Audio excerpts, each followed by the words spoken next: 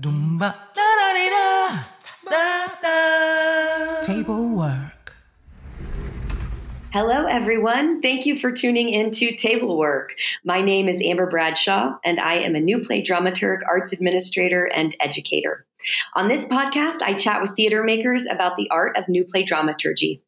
Our mission is to demystify the process of creation and collaboration, explore ways to better our field, share tools to diversify and improve the work, and record what we discover. This podcast is brought to you by Working Title Playwrights, a new play incubator and service organization based in Atlanta, Georgia, in which I serve as the managing artistic director. For more about Working Title Playwrights and me, check out www.workingtitleplaywrights.com. Still do also need to get out and be with people and experience them. Yes. There's so much richness there and so much frailty and beauty in all of the, we want to focus on the ugly and the disconnect. And when you get out there, you realize there's really much more of the opposite of that. I'd like to start by introducing y'all to our guest today, Daryl Lisa Fazio. Thank you so much for being here, Daryl. Thank you for having me. So Daryl is a playwright, actor, and graphic designer for theater based in Atlanta. Her plays and musicals have been produced off-Broadway, internationally, and in regional theaters from Southwest Florida to Bangor, Maine. She's developed work in professional theaters around Atlanta, as well as the Barter Theater, Florida Rep, and the Contemporary American Theater Festival. Daryl recently self-produced and released her novel manuscript as a serial podcast called Pearl River Remains, and also just finished the first draft of a new play called Calm Down, which she intends to self-produce in non-traditional spaces. She studied acting at Northwestern University and has an MFA in graphic design from the University of Memphis. For more about Daryl, check out darylsplays.com or NPX, also known as the New Play Exchange. So Daryl, you and I met in 2010, right? Yeah, that's right. And I have to say, you will always have a special place in my heart because you are the first playwright I worked with one-on-one as a dramaturg. I really consider you my first dramaturgical experience as a playwright, I guess. So we're equal. Well, that's a great honor. I'm glad you're still writing. And you're still dramaturging, so we must have done something right. I guess we did. Ago. Yeah. I'd say you taught me a lot about establishing relationship because I remember you asking me just a bunch of questions, you were just so eager to learn who I was and what I was into and how I do dramaturgy. And I really hope that every playwright would be as inquisitive about dramaturgs and collaborators because, we should choose our work wisely, right? And we should choose the collaborators that we work with wisely as well. Yeah, I think it's a relationship. It's a relationship with the play. It's a relationship with the other person. And you want to make sure, especially if you're writing about sensitive topics or things that are regionally specific, you want to know if this other person is going to get it. Like, right. Are we going to, really jive together with this play and this message and these characters and where it is? Have you had some experiences in this part of the country or with these kinds of people? Are you a feminist? Are you, I think, it's so funny. You remember me asking a lot of questions. And I guess I like to say whenever I meet new people, I always have lots of questions because I'm just interested in people and who they are and where they come from.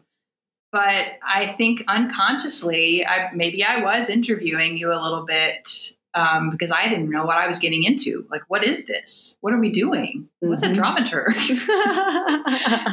And similarly, every dramaturg I work with helps me, you helped me on that project sort of hone in on my voice and, force me to make stronger choices. And out of those stronger choices, there's more potential for failure, but also more potential for works that are life altering, both for the writer and for the people experiencing them. They just become so much more daring and they become so much more like an extension of the playwright's curiosity and the playwright's view of the world. And I think dramaturgs sort of give you, when there's that good relationship, they're like, I am here to support you in these discoveries, not to smack you down every time you start to do something that's a little bit, off the beaten path or maybe off the track you thought you were on. I'm here to say, hey, yeah, there's something there. Mm-hmm. And that's scary, isn't it? But I'm here to support you. And I'm going to make sure, if you fall down, that I can pick you up. And that gives dramaturgs who've been that for me in the room have really helped me become a better writer, a more confident writer. And then you really helped me find like the danger of the play and really create this constant sense of things being on the precipice, which it had really lacked. And that's something I've taken, into like every play I've written since then, I think, whether consciously or unconsciously. And, we always say safety, that's not where great art gets made, but you need a little safety. Yeah. You got to start there so you can get risky. You have to have dramaturgs hold. I always think of like the metaphor for me, for some reason, has become like the dramaturg's hand. And then the playwright is a little fluffy baby chicken. Oh. And the dramaturg is petting the little chicken on the head. And then the chicken gets bigger and bigger until it can kind of fly. Whereas the director might be sort of smacking the chicken down a little bit, but the dramaturg's there to be like, hey, it's all right. It's all right. My goodness. Yeah. You're going to grow into a hen one of these days and you're going to leave all these people in the dust. Yes. Much of our work is supporting whatever the playwright is going through and letting them know that we're here. They don't have to do it alone, right? Right. It's not just the play, it's the person. Yeah. Yeah. You are also an actor and performer. Right. And you perform in a lot of your own work.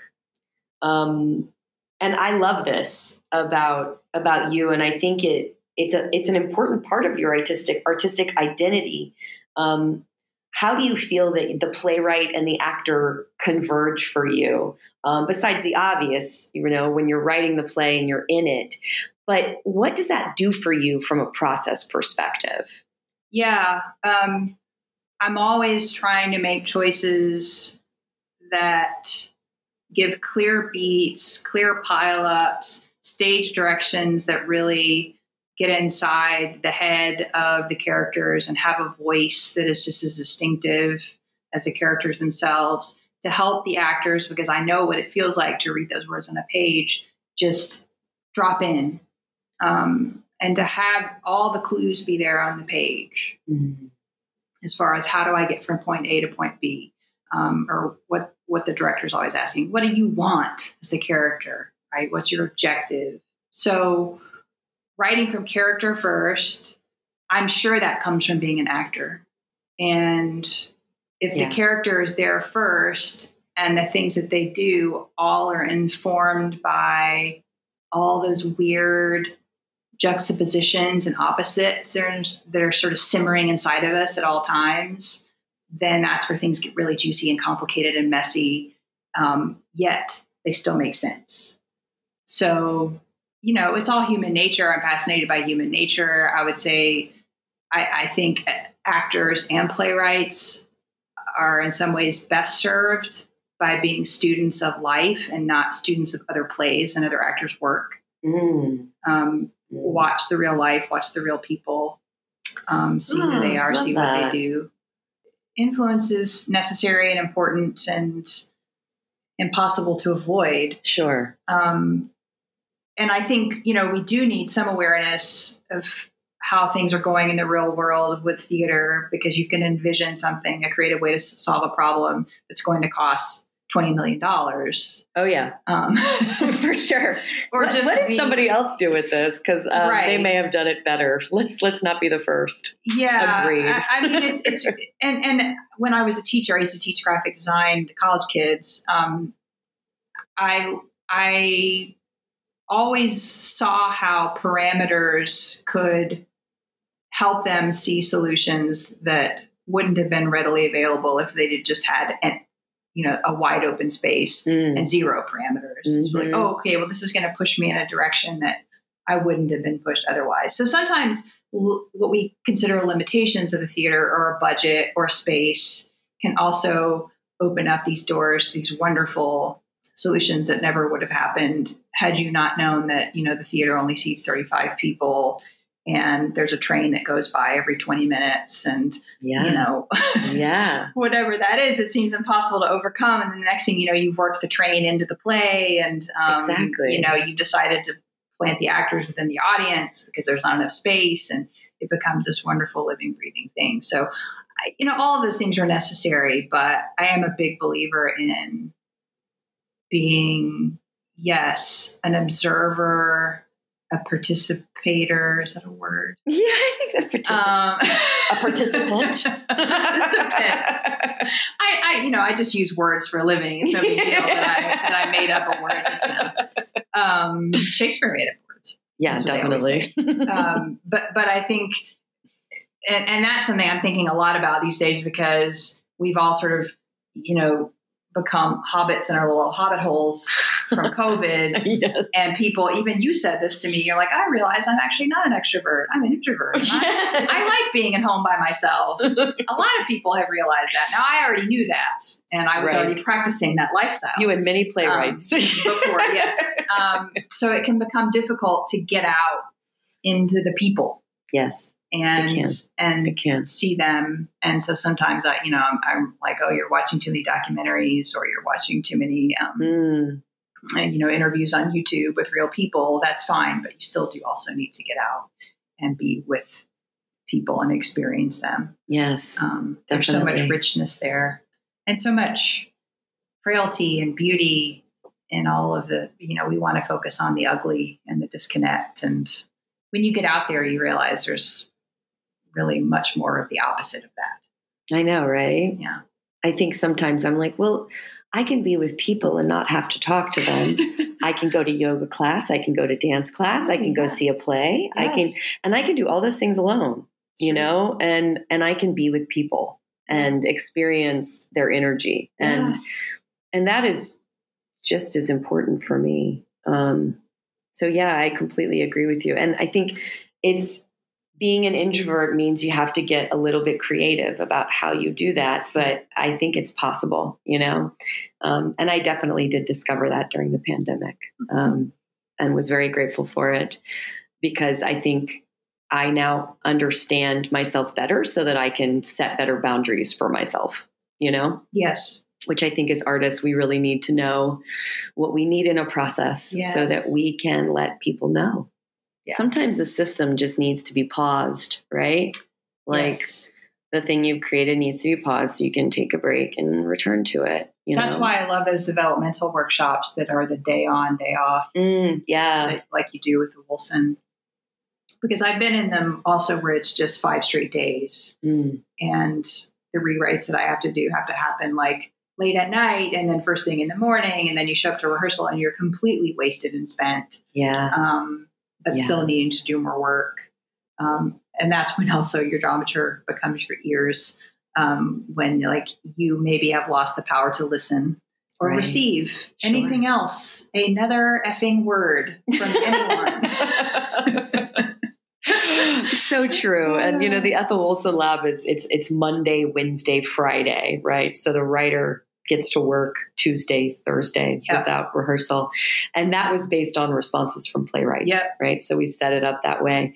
And often by Sunday, when we do the reading and we have moderated talk back at the end, sometimes all we need to hear are good things by then, right? Because the whole week, the team has been sharing with the playwright and the playwright has been revising. And so it does end up sometimes that all we need are things that resonate and questions. And we leave out the distractions and the confusions, right? Which is, of course, a playwright knows what they are anyway. It's exactly. Like just sitting and getting to watch it from start to finish. You're like, oh, damn. I broke this play worse like in this week. It was necessary and it's going to get me to this awesome place in the next draft. But right now this is bad or this is painful or this, I took this off in a direction that was not where it needed to head. And then you don't need one damn person telling you in that talk back what it is you need to, yes, it's that tone people get. Yeah. It's just like, no, I'm glazed over. My ears are not, they are not capable of hearing any longer. Yeah. Yeah. That comes with a lot of time and experience in those processes, understanding yourself and knowing when you need to say to someone who's, guiding that workshop, this is what I need or don't need. And it's okay to say that. Absolutely. It's okay to say, I don't need any negativity right now. Yeah. I can't handle it anymore. Exactly. And I used to think, if I can't handle it, then I'm not up to the challenge. I need to just go find something else to do. And it's just not true. It's just not true. I mean, we did a lab recently where we didn't have a talk back. And it's probably been a while since we did that. But, I think that if the playwright feels like they don't want it or don't need it, then I think that it's important to trust the playwright's intuition. You know? That's great. Well, because part of what we're doing as an incubator and service organization is encouraging playwrights to trust their intuition. So if we don't trust them, then how can they trust themselves? Just giving them the options and a voice to say yes or no, I think is really important. Yeah. And even like if they could be like, oh, no, let's do it. Just having you ask them and giving them the choice not to have the talk back maybe is enough, to say, no, I think I can do it. I want to do it. But thank you for giving me an out. Yeah. And I also just want to note, I know a lot of people don't even do talkbacks because they can be a bit of a disaster. And I think that talkbacks need experienced moderators, rules of engagement, and a discussion with the playwright beforehand about what is needed. 1,000%. Without those things, no, there should not be a talkback. Yes, right? I've had some horrible ones where nothing was accomplished. Yeah. And the audience, any of the building blocks put in place for any of those, right? And so a lot of the time, I like to say it's really not the talkback; it's the way the talkback is handled and structured, and that if we can be cognizant of the mission, then we can probably do a lot better overall with talkbacks. Yeah. So I want to talk about some of a few of the mini projects you have going on. So you are working on a show called Calm Down about women in the healthcare system, patients and doctors, that is envisioned as a stage piece with an accompanying podcast, which sounds really cool. Tell me about that. I've gotten really interested in podcasts over the past year. I'm sure a lot of writers of various types of material have because of COVID. And if you work in the live entertainment sector, and you've seen just one too many Zoom play readings, you think about, well, what is there that I can create for this medium, this digital medium that's intended to be experienced that way and not something that's meant to be a live piece that then we try to shoehorn into these little boxes, little Brady Bunch boxes. And then I started to love storytelling through audio, and how it allows so much imagination on the part of the listener, how it's so intimate because your voice is so close to the ear. So I thought, is there any kind of story that can be told on the stage that then can continue to evolve in a podcast form? And I'm thinking specifically of subject matter that is healing or informative, educational. There is a social justice component. There's all kinds of sort of little pools of wonderfulness that you could dive into because podcasts have such a reach. And maybe the person saw the stage play, but maybe they didn't. Really, it's kind of that's more there for me and the other actors because we want to have that relationship with an audience. And then, we don't have to stop telling the story just because the theatrical run is over or we're out of money. We can keep telling it. Right. And we're going to reach different people that way. so I had this friend. I mean, isn't this how a lot of projects get started? This is my favorite kind of project. Most things I hatch by myself because, as we've already discussed, I'm by myself a lot at home. But some of my favorite projects are ones that were hatched just by being like with someone, another artist that you just get like really jazzed. Yeah. By their energy, and you both have lots of ideas when you're together, and you're both really passionate about what it is that frustrates you or what you want to see changed. And so I had a run-in like this with an actor and producer who recently moved kind of to the region, who had been much farther away. And I left, and I had like a 3-hour drive home, and I was like, oh, I have to create something for us to do together. I'm so like on fire.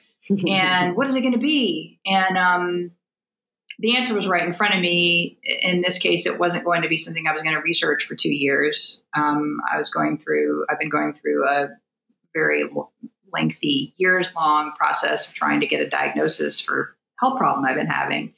And being told numerous times I was anxious or I was stressed or, all those things women get told when they can't find something on a test. But then I was also observing like these female doctors I would go see and like their frustration with like being called by their first name by patients and other doctors instead of being called Dr. Blank. Really? Their clear stress with the system, their clear stress over how little time they could spend with the patient to where they just became like these sort of robots. But I knew under there was a person still. They just didn't have the bandwidth for it. And I thought, wow, this system is broken on so many levels. I mean, it's broken on such a human level. Everybody wants to focus on insurance and Medicare and, the greed of the pharmaceutical companies. But like, there's also this very human sort of intimate drama being told constantly in the push-pull with patients and doctors. And so I really wanted to tell a story about what women go through not being believed as patients, and also tell a story about what women doctors go through. And then I got really interested. One day I was watching something on YouTube, and it led me down this totally unintentional rabbit hole about women with autism and the fact that many, many women will make it into their 60s, 70s, 80s before they realize they're autistic. They've been autistic their whole life, and they've struggled with making friends or having relationships or having burnout because, they're so empathetic and so much, absorbing emotion and never understanding why they felt like an alien on Earth. And that led me down this path of there's actually all of these healthcare professionals who are autistic. And they're starting to develop these organizations to help autistic doctors be supported in their environment. And you can see how someone with some characteristics of autism might make a wonderful doctor because there's this incredible focus and interest in solving difficult problems in creative ways. Their minds don't necessarily work in a linear fashion. And so you have patients with difficult to diagnose problems, and they're going to come at it in a totally different way. Right. So often the system isn't going to support that, though. Right. Of course.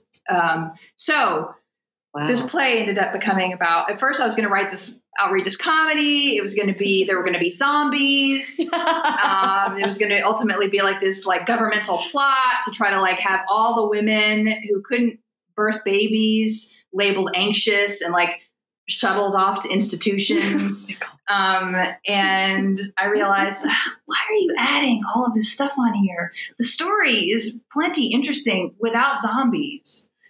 And it just sort of emerged. It's a 2-character comedy drama, but we both play multiple doctors. So you have like the core relationship of this autistic doctor trying to help this woman who can't get a diagnosis. But then that doctor also gets to play a patient at one point. And we both get to play male doctors in other scenes, or therapists, or doctors functioning in other capacities, patients functioning in other capacities. So I have a lot to say to people that I hope will be healing and cathartic if they feel they have been disbelieved and abandoned by healthcare. Mm. And also want to talk about some difficult to diagnose things that people might not even realize they have and be like, oh my God, that's what I have. Yeah. I need to go talk to my doctor right now because this is it. And no one's ever been able to label it.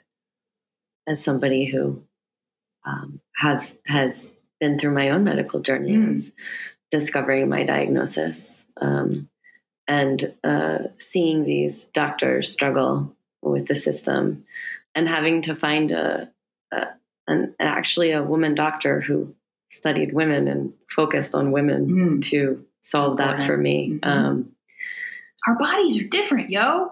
Just a little. And you know what else? I also found a lot of healing in holistic modalities and meditation. And in my case, I did finally get a diagnosis, but it was, 9 neurologists. Wow. Over 5 years. I think mine there were around the same. Around the same. Yeah, it's shockingly routine for that to routine, happen. Isn't it? And you have to, after a certain number of times that you've been told these things about yourself that don't feel true, right? It's very hard to keep going back. But that's where all my love of research came in. I just started essentially training myself like a doctor. I mean, I joined Facebook groups so I could see sort of anecdotal evidence, but then I also just read a lot of scientific papers. And so where do I fit? Where are the pieces that fit here? And then when you figure it out, then you put together a case like you're preparing for a damn criminal trial, and you go to the doctor with all your evidence. Yes. Yes. And there you go. Exactly. Sometimes it has a happy ending. Well, strange to wish for a happy ending to be that you have a chronic autoimmune disease, but when you have a name for it and there are some treatments you can get access to when you're not just quote unquote hysterical woman, number 50,209. Right. It's a very empowering feeling. I'm really glad you're writing that. I think it needs to happen. We really need to be talking about these experiences. Yeah. So you can hear how, like, even just the conversation you and I have had about like our personal attempts to get to the bottom of what's going on with us. That's a podcast. Exactly. But I might end up writing something that's scripted, and I could make all these different scenarios based on all these incredible stories I've seen people lay out in these Facebook groups of these sort of relatively rare illnesses that are being ignored or stigmatized. Things that you just wouldn't believe. I would, unfortunately, but I've been there. But it's only because I've been there. Right. I would not have believed it otherwise. I think one of the hardest parts about those journeys is being sick while realizing that is what's happening. Right. And that is really hard. And I have a family member who is in the field, so as a nurse. So it's been helpful to have that family member in my life to help me see their side too, obviously, right? Because we're all human, so you want to demonize the other side. That's not it. It's the system that's the problem. Everyone's a cog in that system. And I often feel like that about the American theater, right? It's a system and we're cogs in it, and we have to reroute and rebuild the system, right? Yeah. So that we can do it differently. Yeah. Some of the stuff you mentioned you want to talk about, I have some very similar thoughts on that about the American theater. Yeah. The business of the American theater. Right. The industry of the American theater. Well, before we get into that, because I'm going to ask you that question next, I also want to hear about this other project you're working on, a serialized fiction podcast called Elizabeth Quick, about a woman discovering her power as she survives alone in the aftermath of an extinction event. And you're going to be sound engineering and voicing this yourself. That's the plan. And I have this woman I met through my agent. Well, my agent introduced me to a director she represents, and she's done some podcast directing up in New York, and she's like super excited about the project. So it's always helpful when you have like another person on board that's like in your corner and is kind of, yes, I'm waiting for that script. Let's get to work. This was another one where, Amber, I would love I have a zillion ideas for scripted fiction podcasts I could write with 5 to 6 to 20 actors that would be incredibly fun and interesting. I don't have the money to pay those people. Sure. And, I've dipped my toe into, approaching producers who do produce podcasts, and they just weren't ready to pull the trigger on the one project that got close. It was a 10 episode piece, and each episode was probably 15 to 20 minutes. I don't know if people will find this interesting. I mean, I had no idea what the cost was, and that was going to be about $75,000, which, Hollywood money, that's like someone sneezes and that comes out of someone's nose. Right. But yeah, if you're like a production company in Atlanta, Georgia, and you've mostly done nonfiction, sort of true crime, which is the bread and butter, that's a very scary thing to sort of start to think about going into that fiction mode. Fiction hasn't found the same audience in podcasting that nonfiction has yet. Interesting. I mean, I hope it will get there. So I just thought, well, I have things I want to do. I want to act still, and I want to write, and I want to tell stories through podcasting. How can I do that? And like I was saying earlier, this idea of how with a podcast, you can talk right into someone's ear. Yeah. They put an earbud in and your voice is like right there. Yeah. And I can tell you shit that would be a lot harder to tell you on a stage where I have to talk very loudly and project my voice. Yeah. Yeah. I mean, the access is incredible. It's right? so cool how you feel like, as a listener, like this person is just telling me this story, and we're like having this relationship right now. So it's exciting as an actor, it's exciting as a writer, and then figuring out how to solve the problem and tell the story without visuals. So the idea with this piece is just that it's the aftermath of something that's gone down. We don't know what yet, and we'll sort of find that out over the course of the story. And she's finding her physical body and her capabilities as a powerful woman, and whether she's going to sort of use her physical body to defend herself or whether she's just going to sort of stay away from any sort of confrontation. She's also an observer. And so she can talk to us about what she's seeing. And she's found this old tape recorder and someone's like old mixtapes. And that's how she's just sort of talking to herself, but she's recording it for quote unquote posterity. And that's how we get the story. And you can imagine like she's carrying it and she's talking, and then, she's walking, and then something happens and she shuts it off really quickly, and she comes back and she tells you, what is she telling you now? How has she changed? Is she suddenly out of breath? Has something bad just happened? What is she going to reveal about what just happened? Yeah. There's all kinds of really cool, juicy, opportunities there for storytelling and for acting. And then the sound design, the soundscape, what we're hearing, what we're not hearing. It's all just exciting. I love it. I love how you are exploring storytelling in just so many different mediums, right? I mean, I would love to hear how your piece Pearl River Remains came to be what it is now, right? Where it started and what you moved it into. I think it's really inspiring to hear what you're doing. I know a lot of playwrights feel like they need to wait for someone else to produce their work. Right. And I'm just going to say right now, don't wait for anybody, don't wait for anybody to do this for you. Like, doing it for yourself is such an amazing way of learning about your process, yourself, and your work, making the work better, and also like having a lot of respect for people who are actually producing, right? But like, it's just another way to learn. It's like you're saying, you sound so excited about this opportunity, and I hear you being excited about learning as an actor how to do that kind of work, because it's going to be different than being on stage. And that's really exciting. And figuring out how to tell a story in this other kind of medium where you only have sound, but that as a parameter, it sounds really exciting for you. I mean, your voice you got passionate, you got really into it. Just the idea of all of the opportunities to explore, and I think that's where it's at for me when it comes to process is, as an artist, what makes you the most excited and ecstatic? And how can you maintain that? you know? And I hear you saying my way is to figure out how to get my work out there in whatever way possible. And that right now that is me doing it for myself, you know? And I love this. I just want to support you. And I think it's amazing. Thank you. I guess, yeah, I just encourage people when you feel stuck. And I mean, I know a lot of us have felt stuck during the pandemic. Yeah. And then you start to realize, oh, I'm not stuck. This is a pause. This is a breath. An opportunity to right? reevaluate and to take the situation and sort of rotate it and look at it from another angle.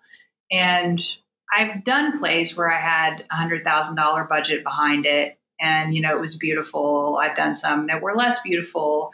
I've felt what that was like. I've experienced the shortcomings of the professional theater as it stands right now, and the fact that I'm frustrated with the lack of audience diversity that we're reaching. I'm talking about age. I'm talking about race. I'm talking about class.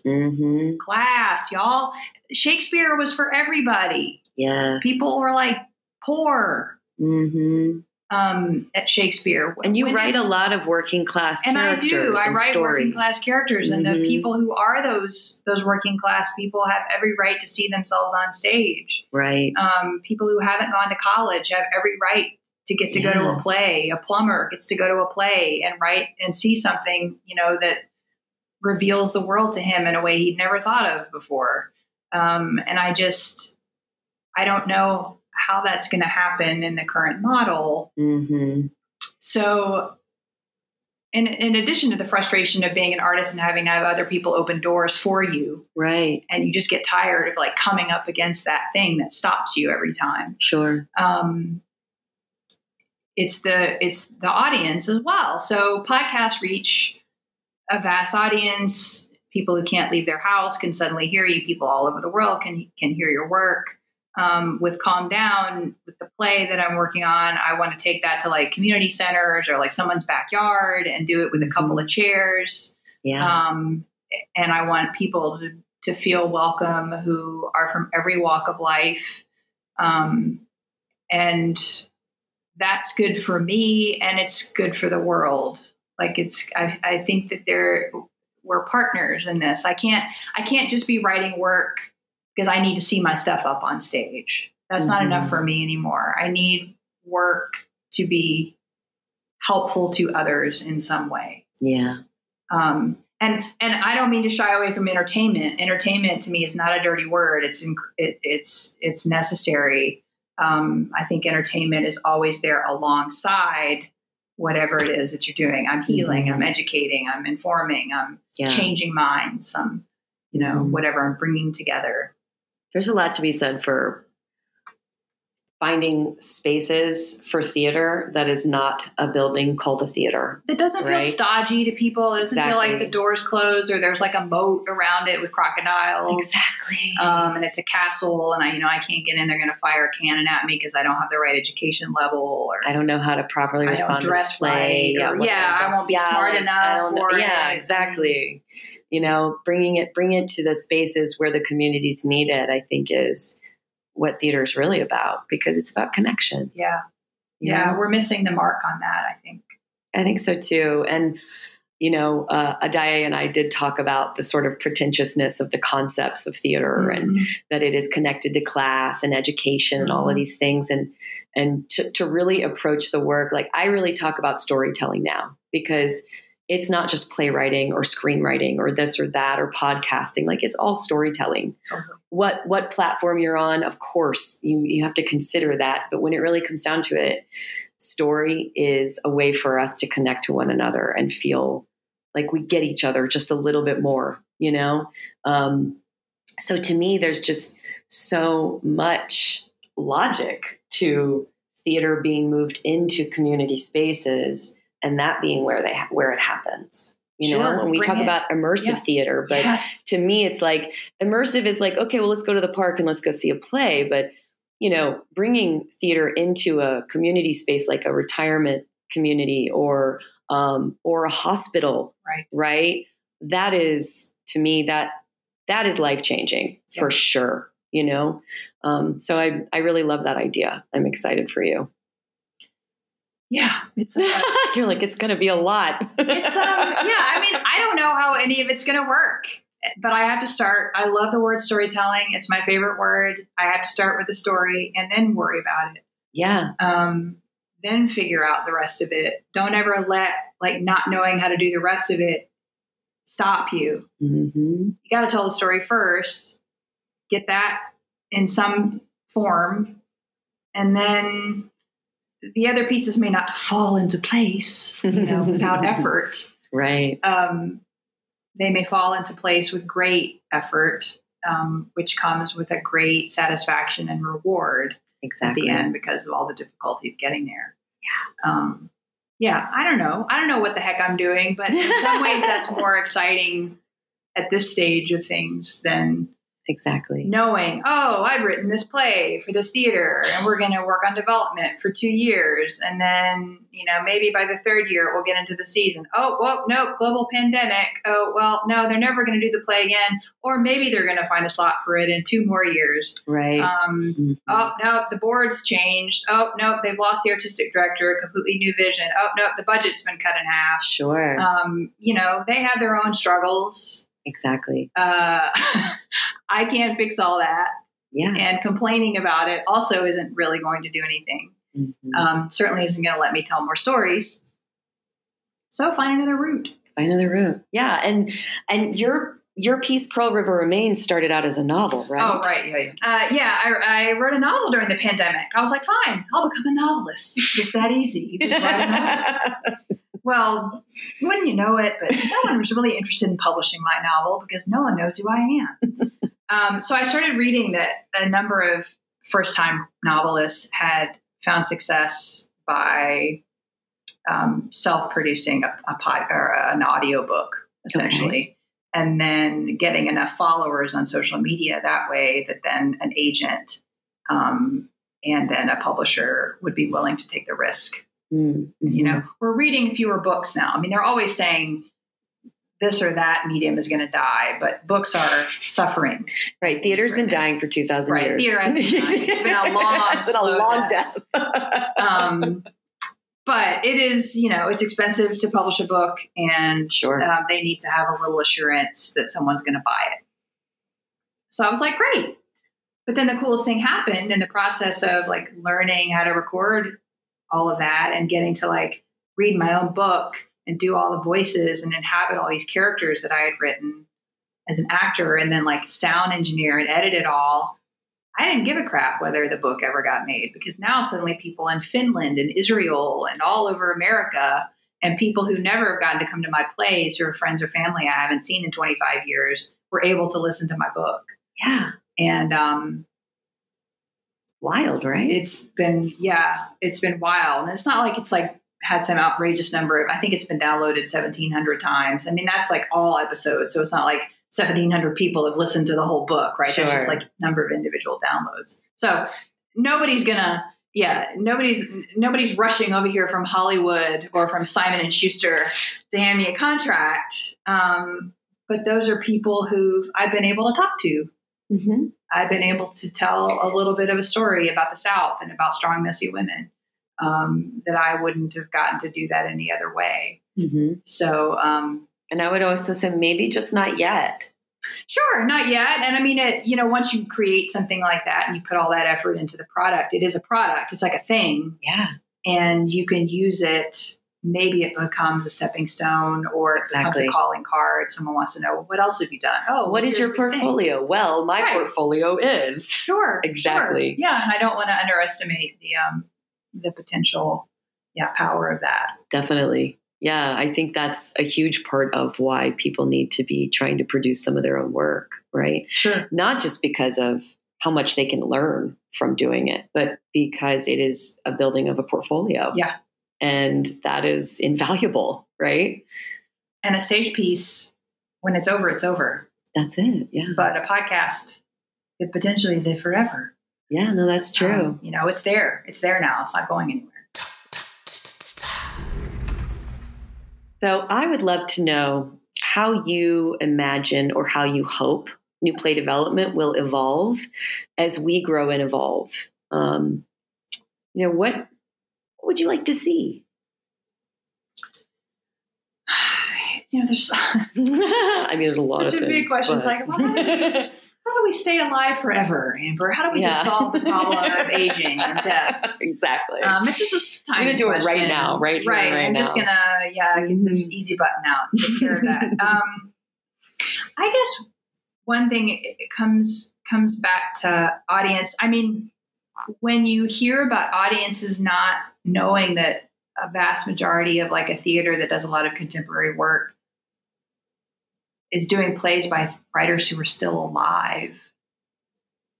Like, we just take this as rote. We're still alive. I'm a writer. I'm here. I'm alive. I'm also a woman. Mm-hmm.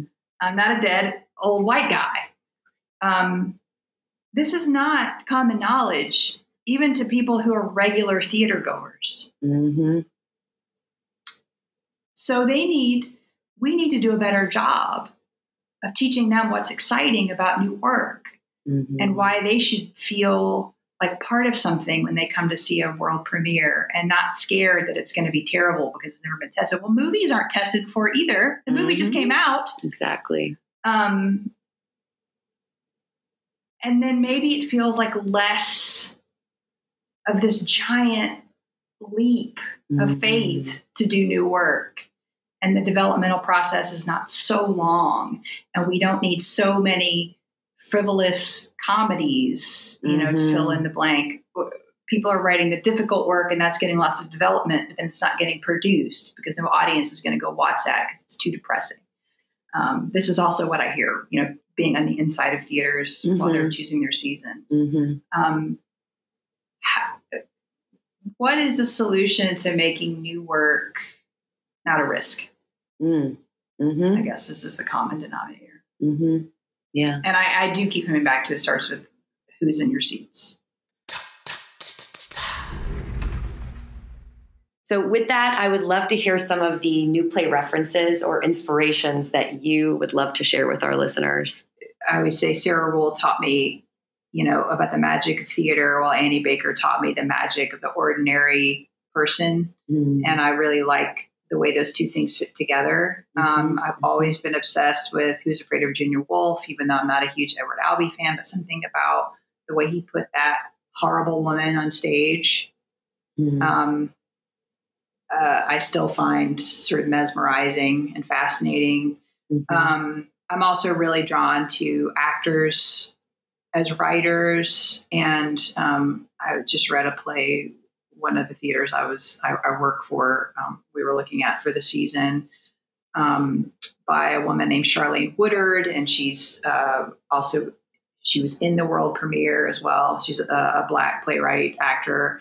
And then, of course, I'm going to mispronounce her name, Denai Guerrera. Have I said that correctly? I believe that's correct. Denai but Guerrera. Eclipsed, I believe, right? Yeah, sure, She's clearly an actor and really seasoned in terms of film and television. But she's writing these risk-taking, juicy, meaty plays. As far as sort of broader inspiration, I'm really into... Well, there's this documentary series I highly recommend on Showtime called Couples Therapy that I'm obsessed with. I finished the third season in like 2 days. Wow. But they're real couples and it's the same therapist and it's not like one episode per couple. You follow them over the course of the season, like 4 or 5 different couples, and they sort of cut them together. So you get little snippets of each, and just the storytelling and the editing is really fantastic in terms of how they show us how these couples get from where they are at the beginning, where like, oh, this is hopeless, to the end. And some of them are hopeless. Some of them aren't, though. And they make this miraculous, this arc is just incredible. But then of course, these little ups and downs within each episode. And then the woman who's the therapist is this Israeli American, and she's just incredibly focused and sort of mesmerizing and kind. This incredible listener. And I don't know, I can't get enough of it. Love it.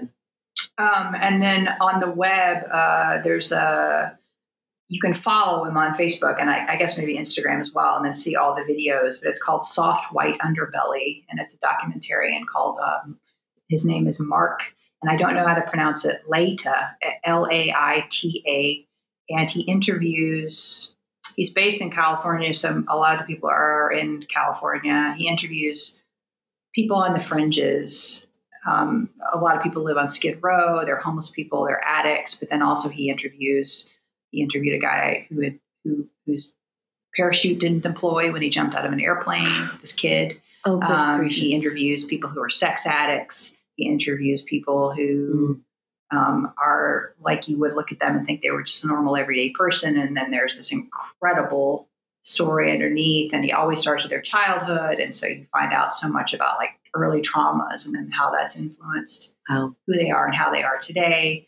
Can I just comment that I feel like all of these things are observations of human condition? Yeah. And you are a playwright who writes humans and characters. And I mean, you just taught a class for us about writing people. And I just want to comment that I'm hearing all of the things that you take in to be very much focused in on that. And that's really cool. People. They're so amazing. You look at a person and you think they don't have an entire 500 novels in them, then you are misunderstanding what humanity is. Even people you think are quote unquote basic. And exactly. This is a lesson for myself too, right? So true. We can all make snap judgments, but heck yeah, it's incredible when people show you their vulnerability too. And that's what, I mean, it's one thing I love about playwriting. It allows me to show my vulnerability maybe even more than I'm comfortable as a person, because I can do that through the characters, but also all the things, the layers that we put on ourselves to protect that soft white underbelly.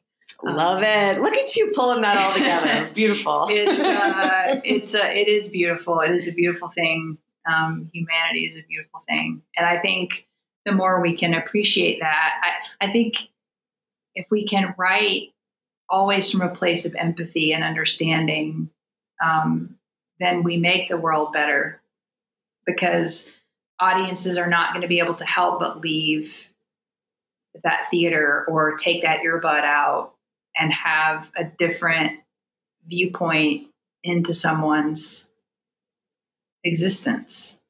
Mm-hmm. And this realization that we are just not different. We just aren't. Mm-hmm. And you're like, I mean, I could be like one, car accident away from being a crystal meth addict. It's like, it takes very little. You're, with these incredible stories of people, and you realize how no one needs to be up on a high horse. Mm-hmm. I was thinking the other day how I wish we could do a better job in the theater of telling stories from underneath rather than coming from above. Mm-hmm. If we get on the sort of level of vulnerability and fallibility, and the fact that we are all similar, regardless of class, age, sex, race, all those things, we would. That's then where the people of all those different groups come to the theater. Mm-hmm. Oh, I belong here, just like anybody else. Yeah. We're all down here in the dirt together, just trying to survive. It's true. Yeah. It's true. That's beautiful. I love that. And I think we talk a lot about empathy in the theater, but if we look at science, if our heartbeats sync when we are in the same space together watching a story, if our breath and our energy connects when we're doing that, then that is a sacred space and that is a sacred moment, and we're having it together. And that is just, I mean, for me, when that happens and I really feel connected when I'm at a live event, the hair on the back of my neck comes up and I have this like excited feeling in my body, and it's like electricity, and it is just coming from all of the people around me. And I just love that, because nobody can judge electricity, right? It just is what it is. It's just energy. Yeah. And it's what drives me to create live anything. you know? I know, because it's so hard. It's so hard. It's so hard. But it's so unlike anything else. Absolutely. Because you get to have the discovery as an actor in a moment, and those people get to watch you experience it and discover it, and they get to discover it too. And they may not realize it, but a lot of those discoveries are happening in that moment for those actors. And that's so exciting. Yeah. You know, it's just, I love it. And I'm so glad that I feel like for you, through the pandemic, it almost sounds like you found more ways to reach out and connect to other human beings that you may not have had before. I hope we all have. Yeah, I feel a lot more tender. I don't know. I feel a lot more like the vulnerability is much closer to the surface now than it used to be. And of course, we've all suffered loss and grieved over things in that time. And I'm sure that has something to do with it. But life didn't stop. Like someone the other day called it the great pause, COVID. And I was like, but that wasn't, it was a pause. And I did refer to it as a pause earlier, I think. And it gave us an opportunity to sort of stop the rat race, stop the hamster on a wheel, you know, go to work, come home, go to bed, get up, go to work, come home, go to bed. But it wasn't a pause of life. Yeah. And a lot of important things have happened in that time. I feel that. Yeah. And I guess we've all changed in the way we feel connected to the world or disconnected, which is such a worthy thing of bringing into the art now. Yeah. Otherwise, what was the point of all those deaths? Exactly. Oh my God. Oh, yes, exactly. But it doesn't have to be a story about COVID. No, please. God knows I won't ever write a play about COVID. Maybe not. Yeah, maybe not. Yeah. It can be about COVID, but not. Yeah. I love that. Thank you for that. So what is your best advice for new play artists, playwrights, actors? Yeah, well, the thing I've already said, which is just get involved in life and human behavior and look for ways to observe it that speak to you. And there's lots and lots of ways. And if you're a really, really shy person like I am, a lot of that will end up being documentary films and strange web series. The soapbox that I get on whenever I'm asked this question has more to do with the business of getting produced, which if you're a writer listening to this and you're like, I want to tell stories and I need them to be on stage in front of an audience or I don't feel complete, which I completely understand. How do you get produced? Research. It is your job to go to them and get to know them. And by them, I mean the theater, the institution, the places you want to work, the places where you feel your work fits, the places you believe are going to get your work, and the audiences who are going to get your work. It's your job to go find those places and not to expect them to come to you just because you finished a play. And not every place is right for your play, and not every place is going to do right by your play. I've had experiences that were very negative because all I wanted was just to get that production. And I didn't do the work to make sure we fit together. So that was on me.